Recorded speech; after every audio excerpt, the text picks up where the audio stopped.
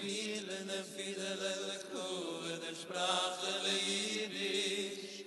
La mir singen an Liedele, spielen en fiedele, sei chsidisch. La mir singen an Liedele, spielen en fiedele koe, de sprachele Jiddisch. La mir singen an Liedele, spielen en fiedele, sei chsidisch. Здравствуй, Элла. Здравствуй, Это твой Суня. брат Суня из Нью-Йорка. Ты находишься во Франкфурте? Во Франкфурте. Я хочу записать интервью с тобой. И первый вопрос я хочу, чтобы ты рассказала, где ты родилась, когда ты родилась и кто твои родители. И зачем я родилась? Это уже надо спросить Соломона. Я родилась 30 марта 1945 года в Кишиневе после войны. И моя мама Рива Макагон, а папа Моисей Макагон. Какая девичья фамилия твоей мамы? Моей мамы девичья фамилия Шпрехер. Продолжай. Скажи мне, твои родители что, в 45-м году уже вернулись в Кишинев? Они не вернулись в Кишинев, они приехали в Кишинев, потому что до войны они жили в Резине. Угу. Это были И они сели в Кишиневе. Тяжелые годы. Это та квартира, в которой ты жила на Хаждео, это их была первая квартира? Да, это была не Хаждео, это была Петропавловская. О, Петропавловская? Сначала это была Петропавловская, по-молдавски это звучало Петр Шипавел. Петр Шипавел. А я жил на Екатериновской. Ты помнишь нашу квартиру? На Екатериновской? Если ее можно назвать квартирой сейчас. Да, это правда. Там еще был такой дядя Кока, который взял и перекрыл, и у нас не было доступа к печке. Папа с ним судился. Но я помню, как он сделал Шурику бриз и занавесил все окна. Боялся, наверное. Когда у Шурика был бриз, вы были, это было в маленькой комнатке во дворе. Вот. И да, окна были завешены, но мы все стояли под окнами, во дворе под окном. А, ты тоже была? Потому что я помню, что я стоял под окнами. А комната была гейнец, если ты понимаешь, что это значит. Да, нет. И мы все стояли. Гейнец — это когда человек зевает. Ага. Йон. А когда ты говоришь «мы все», кто? И я, и ты, и мама моя, мама и... В общем, мы стояли по ту сторону окошка во дворе. Маленький дворик окно был. же было на уровне земли. И когда все дело было закончено, они нас пригласили, а дальше ничего не помню. Да, видишь, ты помнишь. Я не помню, чтобы ты была тогда, но мне было, наверное, 6 лет. Соня, когда тебе было 6, мне было на 5 лет больше. Ага, ну ты была 11 лет, ты уже... А Гройсер Мейдалы была? Да, а Гройсер Мейдалы. Ну хорошо, продолжай. Ты остановила, что родители приехали после войны в Кишинев. Да, нашли квартиру, тоже, конечно, не особенно была шикарная, мягко говоря. Но 2 комнаты? Ой. В общем, убогая была квартира, ну, неважно. И когда мне-то, я все не помню, когда мне было годы и 6 или 7 месяцев, папа погиб. Ага. Так что я его просто не помню. И не знаю. Но вещи его остались у тебя. Я помню, всегда клянчил, хотел у тебя их взять. Ты хотел? Да, что ты не помнишь? Зажигалка у тебя была? Зажигалка, она у меня есть. Я тебе ее покажу потом. Ага. Вот все, что осталось. Ну, у меня зажигалка, да. Элла, у них никаких вещей не осталось у твоего папы после войны, от семьи? Ничего не осталось? Нет. Ничего не осталось. Да. Я помню твою бабушку, где она лежала. Такая щупленькая старушка Ну, была, она сухонькая. сначала не лежала, сначала она меня вырастила. Ну, сначала вырастила. Она уже, да, она уже Да, ну, слегла. я, может быть, наверное, был... А что у тебя запомнилось из твоего детства, там, до 10 лет? Много чего Ну, запомнилось. расскажи. Во-первых, мне запомнились люди, которые меня окружали. Сколько лет тебе было? Вот у тебя... Моя первая память, это когда мама меня пошлепала, потому что она меня повела к своим гостям, и я надела в штанишки. И она меня дома шлепала. Я это запомню. Ну как же мог не наделать? Памперсов не было. Не только памперсов было. Она меня заставила делать это, когда все ее подруги смотрели на меня. Понимаешь? И мне было стыдно это делать. И я не хотел это делать. Ну вот. И речь сейчас идет об мне. Да. Квартира у нас была такая маленькая, без удобств. Была печка. Печку я хорошо помню. Она была побелена штукатуркой. И эта штукатурка все время лопалась. И мы с бабушкой ходили по улице. По улице ехали телеги с лошадьми. Угу. Вот. И лошади эти, конечно, оставляли, как называется по-русски, бальга. Ты помнишь? Помет свой. Угу. И вот мы с бабушкой это собирали, смешивали с глиной, наверное, с звездкой и заделывали печку. Угу. Вот. Запомнила я зимы холодные, высокий снег. Вот утром просыпались, а дверь невозможно было открыть во двор, потому что завалено было до середины двери снегом, надо было расчищать. Элла, Вот. я помню, мой папа часто навещал вас. Папа твой вообще к нам очень часто приходил, потому что он единственный из братьев был рядом, он жил вместе с нами. Дядя Фима жил в Краснодаре, Мирон жил в Сухуми, дядя Миша жил в Калараше, и только твой папа жил в Кишиневе, и он был для моей мамы родным братом. Я помню, он часто меня брал тоже. Вот мамин брат Миша и твой папа, они мне как-то старались заменить моего папу.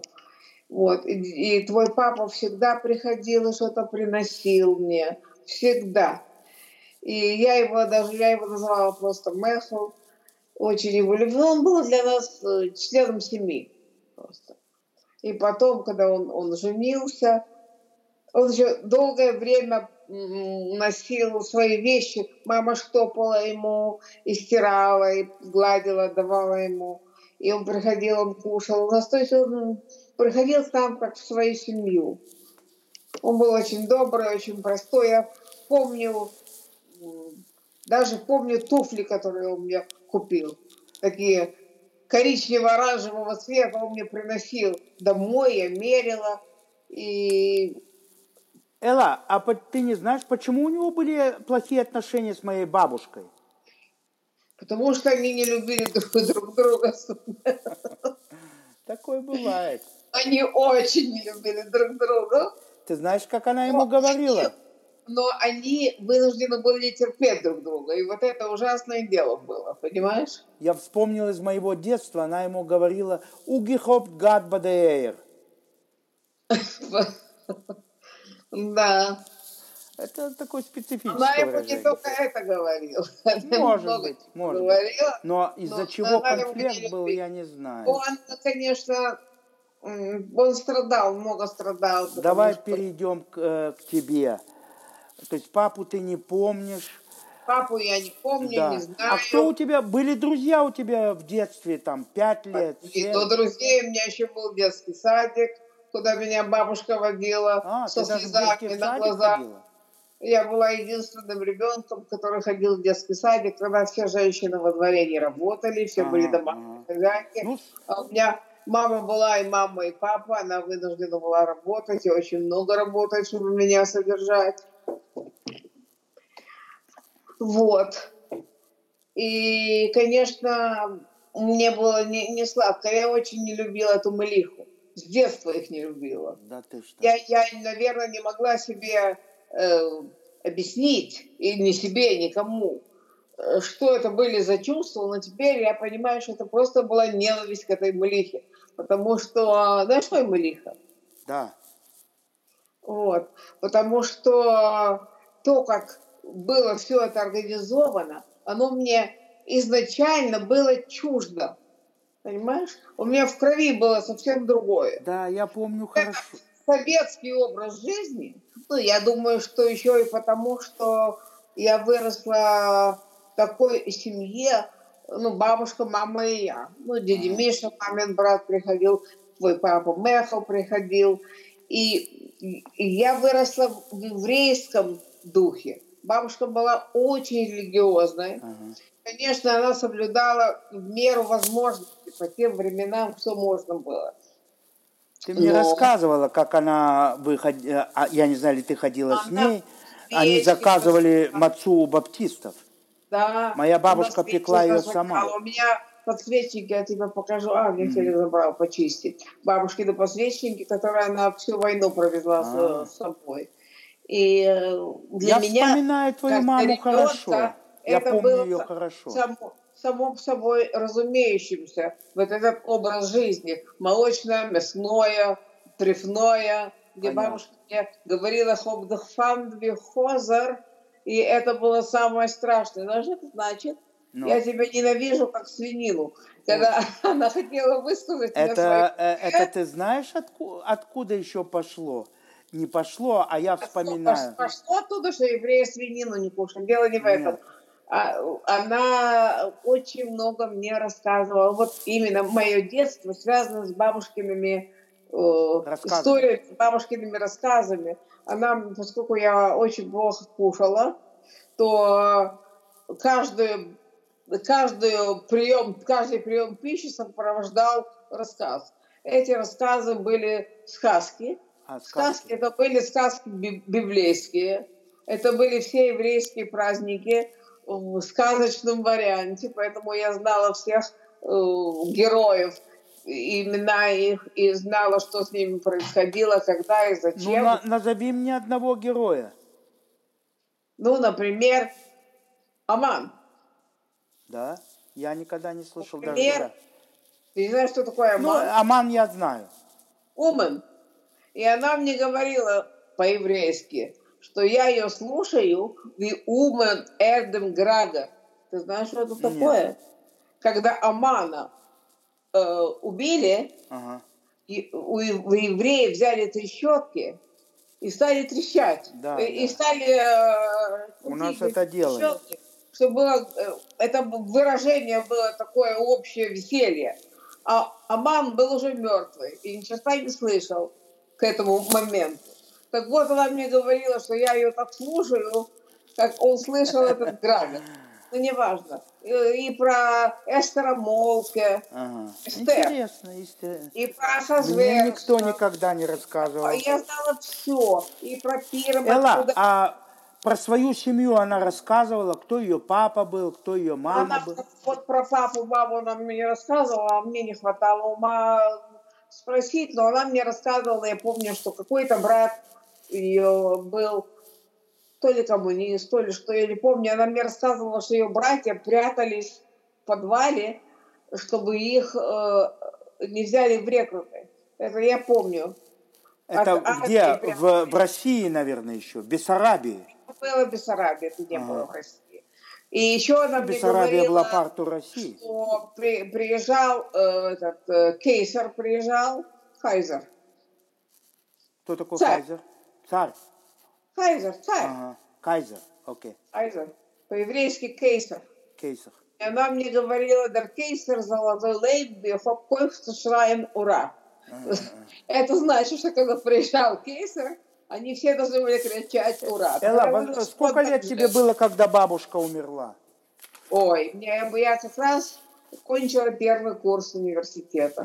Это было 8 июня. У меня был первый экзамен по английскому языку после первого курса. И бабушка умерла за час до экзамена. И меня вытолкнули на улицу, чтобы я не плакала, потому что для меня бабушка была всем. И я пошла, сдала экзамен на 5. И тогда я поняла, что если человек знает... Какой институт ты поступила? А? Какой институт ты поступила? В университет Кишиневский. Университет. Ну, ты смотри, я уже говорил с тобой на эту тему.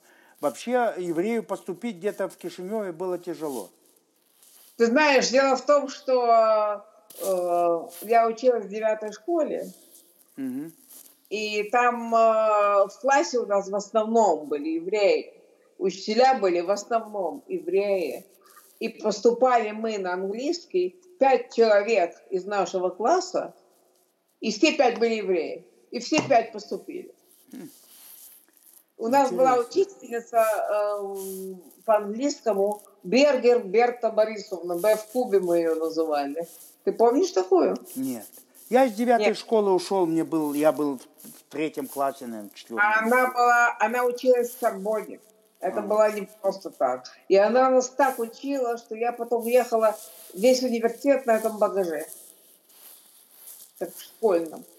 Так вот, насчет моей бабушки. Я тебе вернусь. Давай. Самые яркие воспоминания – это праздники.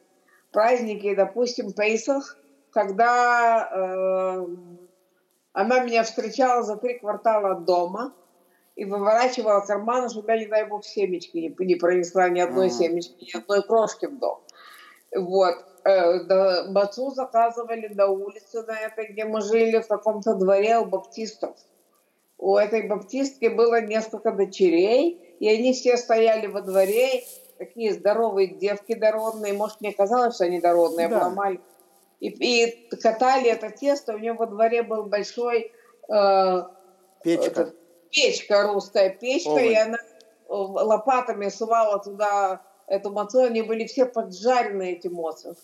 Очень хорошие. И мы делали сейдер настоящий. Приходил мамин брат дядя Миша с женой, с дочкой Милой. Наливали кос яин. Знаешь, что я кос яин? Кос – это койса. Это стаканчик вина для Ильяу Анави. И всегда я Как звали твою бабушку, Элла? Перл. Перл? Перл. Знаешь, что я Перл? Кто ее имя носит? Феликс. Феликс? Сказать тебе как? Давай. Когда мы все в кучу валим, когда Феликс родился, всех так. Надо было его назвать как-то. Марат назвал в честь моего папы Мойша. А Феликс, поскольку бабушка меня растила, я должна была ей отдать эту дань уважения. И на букву «П», Перл, можно было назвать либо Петя, либо Павлик. Ни то, ни другое нам не годилось. Не понравилось. И мы все плакали и ходили, как же его назвать. Пока в один прекрасный день маленькая Жанка, помнишь маленькую Жанку? Двоюродная сестра Илькина.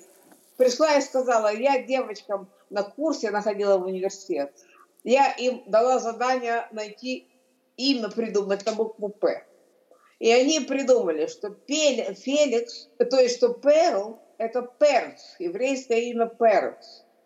А Перц – это Фефер, а Фефер – это Феликс. Но на самом деле в еврейском алфавите П и Ф одна и та же буква. Понятно. Ты уже еврейский алфавит тоже знаешь? Я не знаю.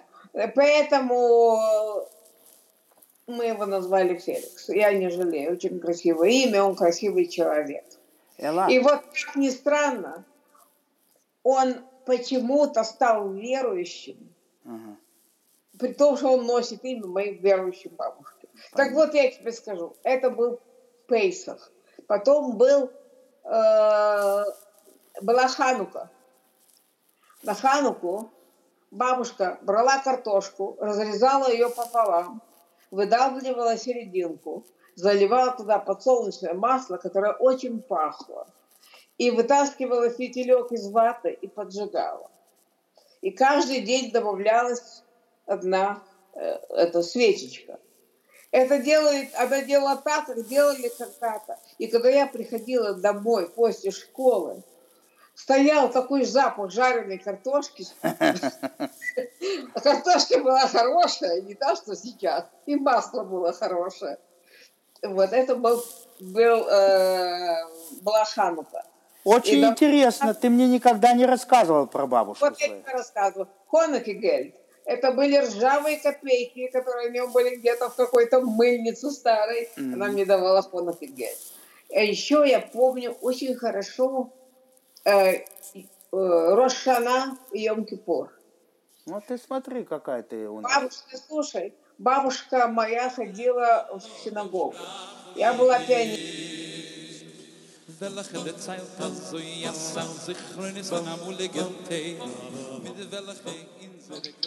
Короче, я должна была ходить в школу. Приходила я домой, и надо было идти за бабушкой в синагогу забирать ее, потому что она была старая и сама домой не попадала. Какую синагогу? Какая была синагога одна в Кишиневе. Одна была. Их было много, но потом она осталась. Маленький переулочек. Я помню, да. Она и сейчас там. Малюсенький переулочек. Такая была большая синагога, которую забрали и сделали из нее русский государственный театр. Вот так, там, Элла, где русский давай, театр, время идет. Я хочу еще что-то тебя спросить. Ты с бабушкой все рассказал? Я расскажу про Йом-Кипур. Давай. Вот, все ходили в синагогу, у бабушки был талон на место. В этой синагоге внизу были мужики, маленький зал, а во дворе стояли как будто бы леса, знаешь, которые ремонтируют дом. И вот там наверху были места для женщин снаружи, с той стороны синагоги. Там мы с бабушкой сидели. А иногда мы приходили за ней, так весь переулок был запружен народу. И когда был на Рош Шана шафар был, и все гудели, и вдруг, вот я помню, знаешь, как в театре, и вдруг проносилась ша, и все замолкали. И тогда раздавался рожок этого шафара. И все были такие счастливые, что услышали шафар. Я запихивала свой пионерский галстук в карман, и мы приходили, все вместе забирали бабушку домой. А дома это было... Кто приходил? Я, мама, дядя Миша. Вот. И поскольку это была осень, сентябрь, все варили повидло во дворе. Камни набрасывали, делали костер, и большие казаны, такие чаны, так это называется, медные. И пахло сливами вареными. И вот у меня Йом-Кипур и Рош Шана связаны вот с этими запахами. Уже темнело, и мы приходили домой, была закрыта эта квартира, и заходили в дом, бабушка нарезала кусочек лейгиха, наливала понемножку вишневки каждому. И это было так празднично. Хотя на самом деле это была нищета. И вот с тех пор мне снится один и тот же сон. Что я в этот двор прихожу и подхожу к дому и заглядываю в окна, там темно и никого нет. Вот один и тот же сон мне снится. Видимо, это у меня очень врубилась в память, понимаешь? Вот такая история. Бабушка умерла как раз вот, когда я кончила первый курс. Понятно. Элла, а как в институте, как у тебя были, все было? В институте, в университете было хорошо. Я очень любила свой предмет. У меня очень хорошо получалось. Вот. Как ты закончила этот университет? Оценки хорошие были, я надеюсь? Оценки были не все хорошие, потому что когда я сдавала госэкзамены, я успела сдать первый экзамен, потом я пошла в роддом рожать. А из роддома я пошла прямо на второй экзамен.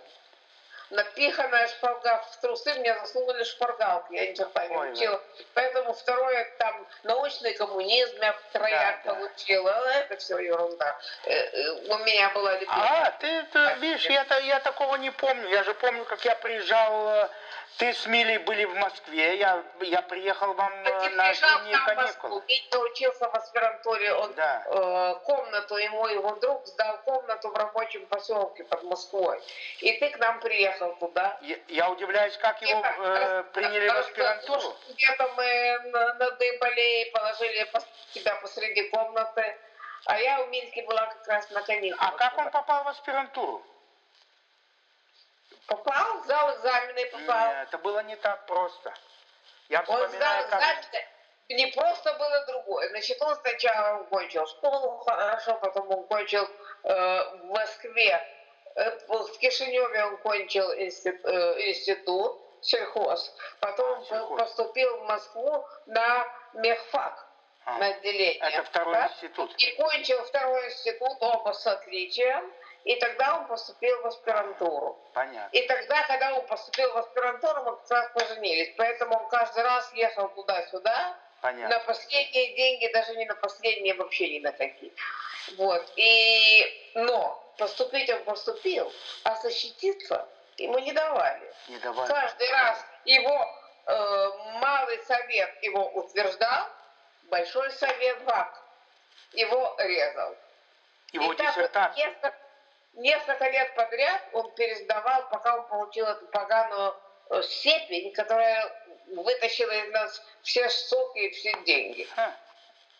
Я знаю, что это тяжело было. Очень было тяжело. Потому что я помню, когда я закончил институт, мой босс, которого я работал на кафедре, он меня рекомендовал в аспирантуру. Но это как будто, знаешь, вылетело из окна и больше никто не вспоминал. Я тоже думала, что я буду поступать. У нас было другое. Когда я училась в университете, где-то на 4-м курсе или на 3-м, наверное, приехала какая-то комиссия из Москвы, и должны были из Кишинева отправить из университета несколько человек в Институт международных отношений, и они дали несколько кандидатур, в том числе и моя была. Конечно, попали туда. У нас училась дочка Диардица, ты не помнишь, министр там такой, министр такой был. И, конечно, взяли их, но я была страшно горда, что... Короче, тебя хотели взять, но ты отказалась. Да, Хайм Вилна, Хайм Кенеш. Слышишь, а куда ты поступила, где ты работала после института? Ой, я нигде толком не работала, потому что когда я закончила, я тебе говорю, когда я закончила, получилось так, что месяц был в Москве в аспирантуре, а я сдавала экзамены параллельно с тем, что я рожала Марата. И поэтому мне повезло, и я получила свободный диплом. Иначе меня бы куда-то упекли в какую-нибудь деревню. Да, а я получила свободный диплом. Я год какой-то или 2 года была дома с Маратом, потом я не могла устроиться на работу, потому что евреев не брали. Да. Особенно в школу. Не брали евреев. Все. Элла, Марат родился... Ты знаешь, у нас с тобой одинаковые носы. Да, и носы, и усы тоже. Усы тоже. Нет, у меня усов не было. Но носы у нас тоже. Элла, Марат родился...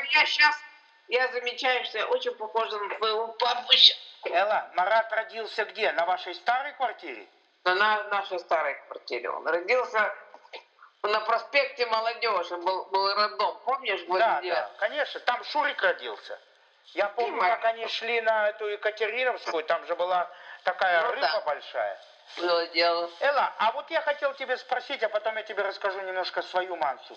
Ты сталкивалась вообще с антисемитизмом, в эти годы, колледж? Я сталкивалась со многими проявлениями, но я не знала, что это антисемитизм, я знала, что это несправедливость. А ты помнишь? Дело в том, что вот на первом курсе, допустим, когда я сдала хорошо экзамены, очень хорошо, и мне не дали стипендию, и молдаван меня вызвал декан и сказал, мы вам не даем стипендию, потому что вы живете в городе и масло кушаете. Как это называется? Да. Антисемитизм. Да. И прочее. Я только помню, как ты... На работу я не могла устроиться. Я приехал из Ярославля. Мне, кстати, тоже было тяжело получить распределение, но меня взяли на Ярославский радиозавод. Там был директор еврей. Видимо, он брал. А после завода я 3 года отработал. Я приехал. Ты же помнишь, я не мог устроиться нигде.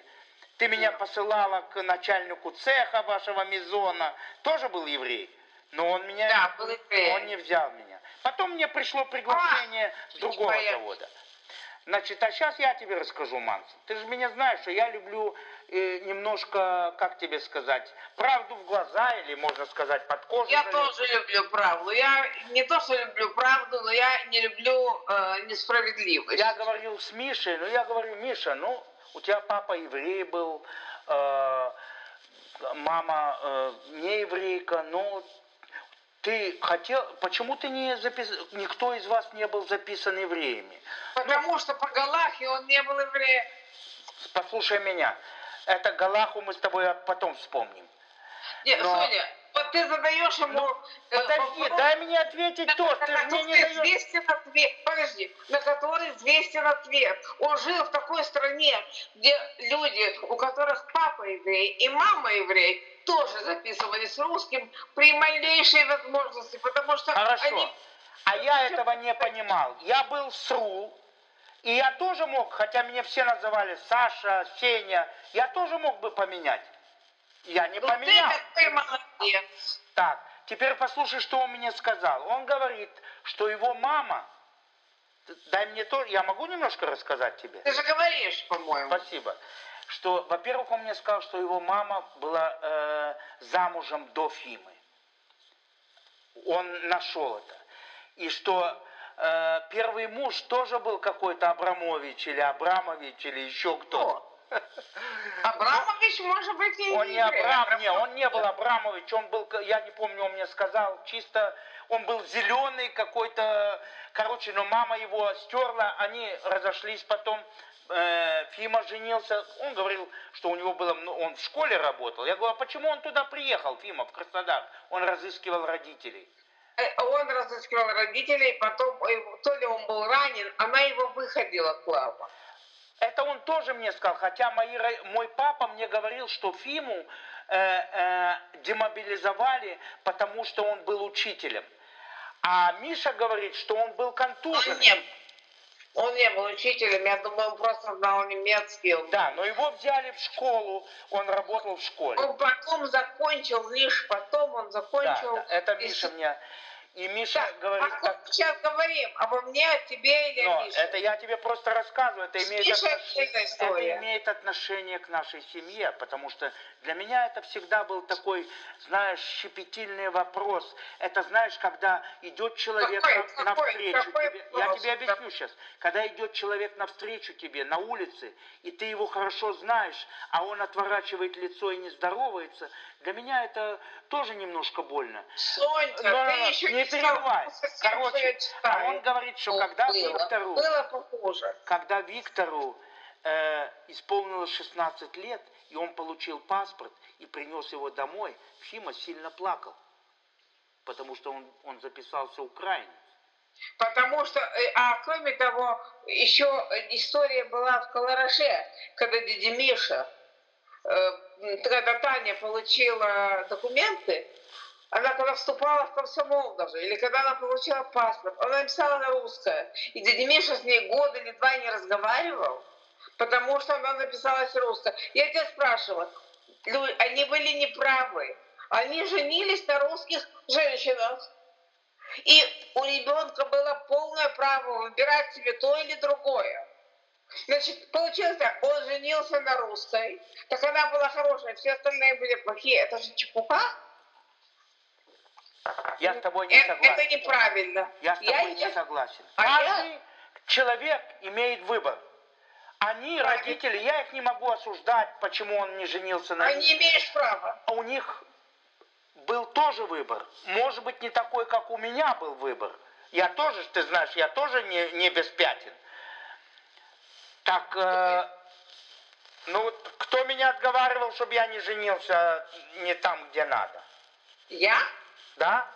Я тебя не отговаривала. Ты не помнишь? Я не помню. Ладно. Я же приехал, у меня была girlfriend русская. Это Соня, ты, пожалуйста, котлету с мухами не мешай. Отдельно то, отдельно то. Ты одно дело, ты мог жениться на русской девочке, мог не жениться. Да. А они родились у русской мамы и еврейского папы. И они имели полное право выбрать то или другое. Но здесь на двух чашах весов были разные совершенно аргументы. Я с тобой не согласен. Они жили в такой стране. Сегодня Миша хочет получить израильское гражданство, а Таня получает пособие из еврейской синагоги. Таня получает Они не имеют права на это пособие. Не синагоги. Это Хесед в Кишиневе. Американцы там это субсидируют. Евреи сейчас там катаются как сыр в масле. Опять евреям повезло, называется. И они содержат евреев, как бы, помогают им. Значит, здесь опять совершенно не... Хорошо, мы отвлеклись от темы, давай перейдем. Нет, ты начал, я тебе объясню. Но, Элла, я беру интервью, дела. я сейчас его остановлю, и все. Мы уже имели с тобой такие эксцессы. Ты должна меня слушать тоже. Послушай Ты меня. должна меня слушать тоже. Please. Мы должны остановиться на эту тему. Я не буду с тобой рассуждать часами одно и то же. Нет, подожди, ты мне сказал, что вот они Ты мне тоже сказала свое мнение. Я хочу объяснить, почему. Нет, меня это не интересует. Евреи виноваты, которые это дают, а не те, которые берут. Слушай меня, я это сейчас не хочу обсуждать. Это ну хорошо, не хочешь, давай дальше. Все, пошел дальше. Давай, пошел дальше. Хорошо, что не пошел туда дальше, а только сюда. Так, что, значит, ты мне расскажи немножко о своих детях и что ты делаешь, как вы живете сегодня. И не кипятись. Мы так перепрыгнули через всю мою жизнь. Да, а вот что ты хочешь? Мы уже с тобой говорим час. Ты знаешь, сколько время это... поджимает. Не время поджимает. Родила я первого сына в 68 году, второго сына я родила в 74 году. Дети у меня удачные, умные, хорошие, добрые, порядочные. Дети? Чтобы сказать коротко. Старший сын у меня, зовут его Марат. Не спеши. Он учился в Ленинграде, очень хорошо кончил институт, но имени Бруевича говорили тогда Бончевреевича. Так вот, после второго курса он загремел в армию, к счастью, жив остался. Это длинная история, тяжелая. Вот. И потом он закончил таки институт, вернулся в Кишинев. Феликс успел закончить школу, вот, английскую. И мы собрались уезжать в Израиль. Это я хотел спросить. Как получилось, что вы попали... Я тебе хочу ответить. Ты мне дашь сказать спокойно? Пожалуйста. Значит, получилось так, что мы подали документы на Израиль. И в это время Феликса, младшего сына моего, вся компания, все ребята уехали в Израиль. Это были очень хорошие, серьезные мальчишки. Кстати, если ты слушаешь когда-нибудь 9-й израильский канал, там есть Ариэль Бельштейн, он юрист, который выступает все время как обозреватель политический. Это близкий друг, который вместе с ним школу кончал. И вот эти все ребята стали посылать ему литературу. Феликс очень... Какой год это был? Какой это был 90-й, это был 89-й год. 90-й. Короче, Феликс очень заинтересовался языком, он выучил иврит, он прекрасно говорит на иврите. И мы собрались в Израиль. Все, подали документы. В это время мне позвонила, когда мы уже сидели, ждали, уже запаковали вещи, позвонила мама Феликса друга, она была переводчиком с немецкого. И она мне сказала, что Германия стала принимать евреев. Сейчас появились анкеты в Киеве. Анкеты эти не достать. Но поскольку она была связана с этим делом, она мне поможет. Но я сказала, что я не хочу. Мы едем в Израиль. И она меня попросила, говорит, я тебя очень прошу, пусть Феликс скажет Борьке, что вы тоже едете в Германию. Потому что все ребята в Израиле, и Борька не хочет это сына, и не хочет ехать в Израиль. Я говорю, какая мне разница, я тебя прошу, я вам возьму анкету, я подам, я все сделаю. Пусть Борька думает, что вы тоже едете в Израиль, в Германию. И она поехала в Киев и взяла анкеты. И приводит и говорит, я все сама заполню. И я даже и не думала об этом, я все сама заполню. Вот ты только подпишись. И фотографию Феликса и свою мне дай. Тогда вместе фотографировали. Ну, я ей пообещала. В это время Феликс заболел, а ей уже ехать, а фотографии у меня нет. Я ей звоню и говорю, ничего у нас не получится. С фотографией, так что ты сдавай свои документы. И все. И вдруг я села и подумала, позвоню-ка я в фотографию. Позвонила, говорю, а вы дома делаете фотографии? Они говорят, да. Они приехали, сделали мне фотографию, выдали на месте. Вот ты понимаешь, что значит судьба? И я ей отдала эти документы. Все, я забыла думать про это дело. И тут был путь в Москве, и мы не туда, а мы должны сдавать уже багаж на Израиль. В Москве А кто вам прислал вызов из Израиля? Ой, это было давно. Нам прислала... Уехала моя двоюродная сестра, уехала Милькина двоюродная сестра в Израиле, была вся его мышпуха, его тетя, дяди, сестра и брат отца. Там было... А крипсы когда уехали в Израиль? Кто? Крипсы уехали на год раньше нас, может меньше. И из Израиля шли жуткие письма. И это был конец... Это был 91 год, и там началась война, и мне все стали писать, куда ты везешь мальчишек. Марат вернулся из армии с перебитым носом и черной ногой, а Феликс должен был идти в армию. Куда ты везешь ребят? Куда ты везешь ребят? И все.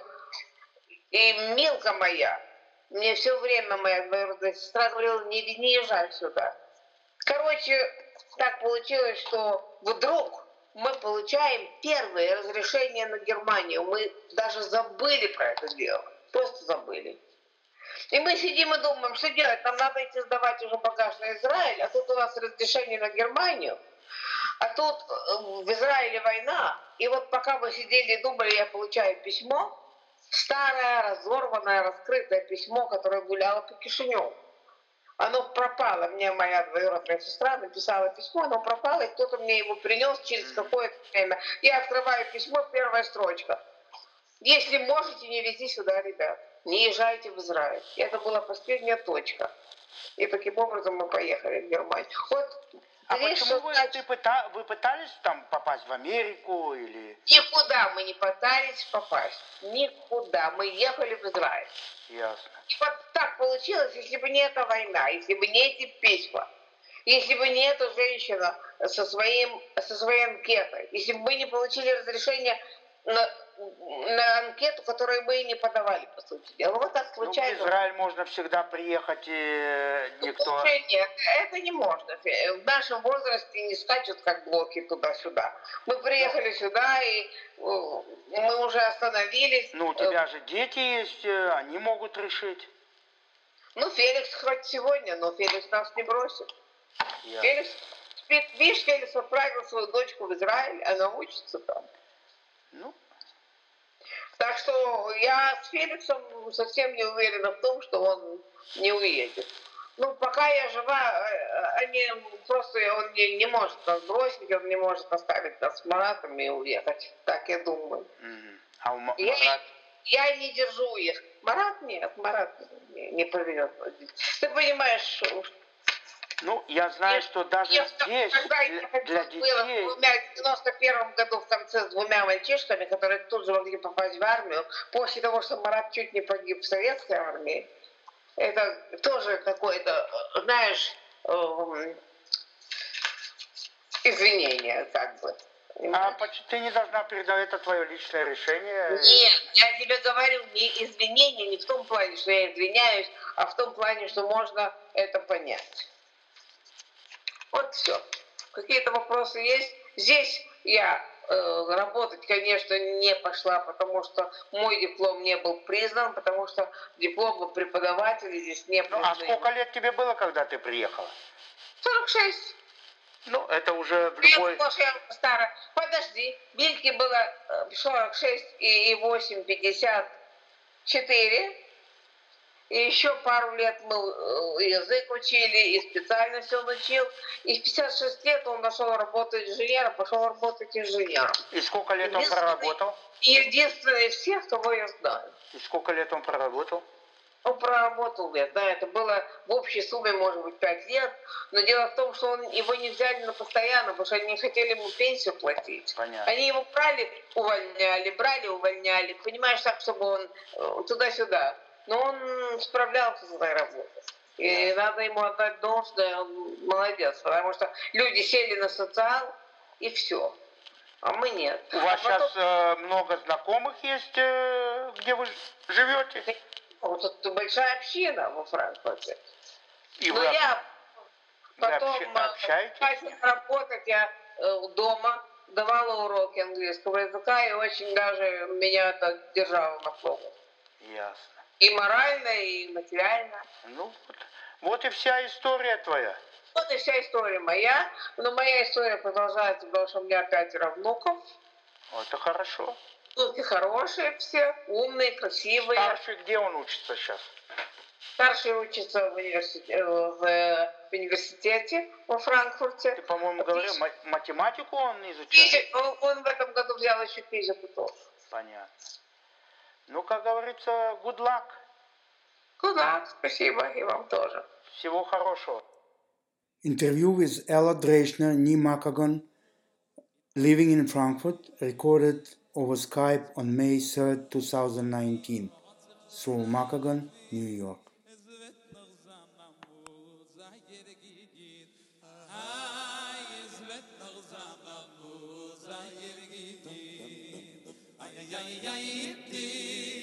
Mein Kind, das bleibt nicht. Tausch nicht an, wenn ihr dann luschen, ihr dann am Allebich.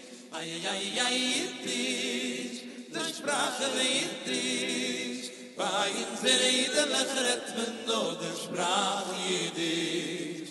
Bei uns reden Rhythmen nur die Sprache Jiddisch.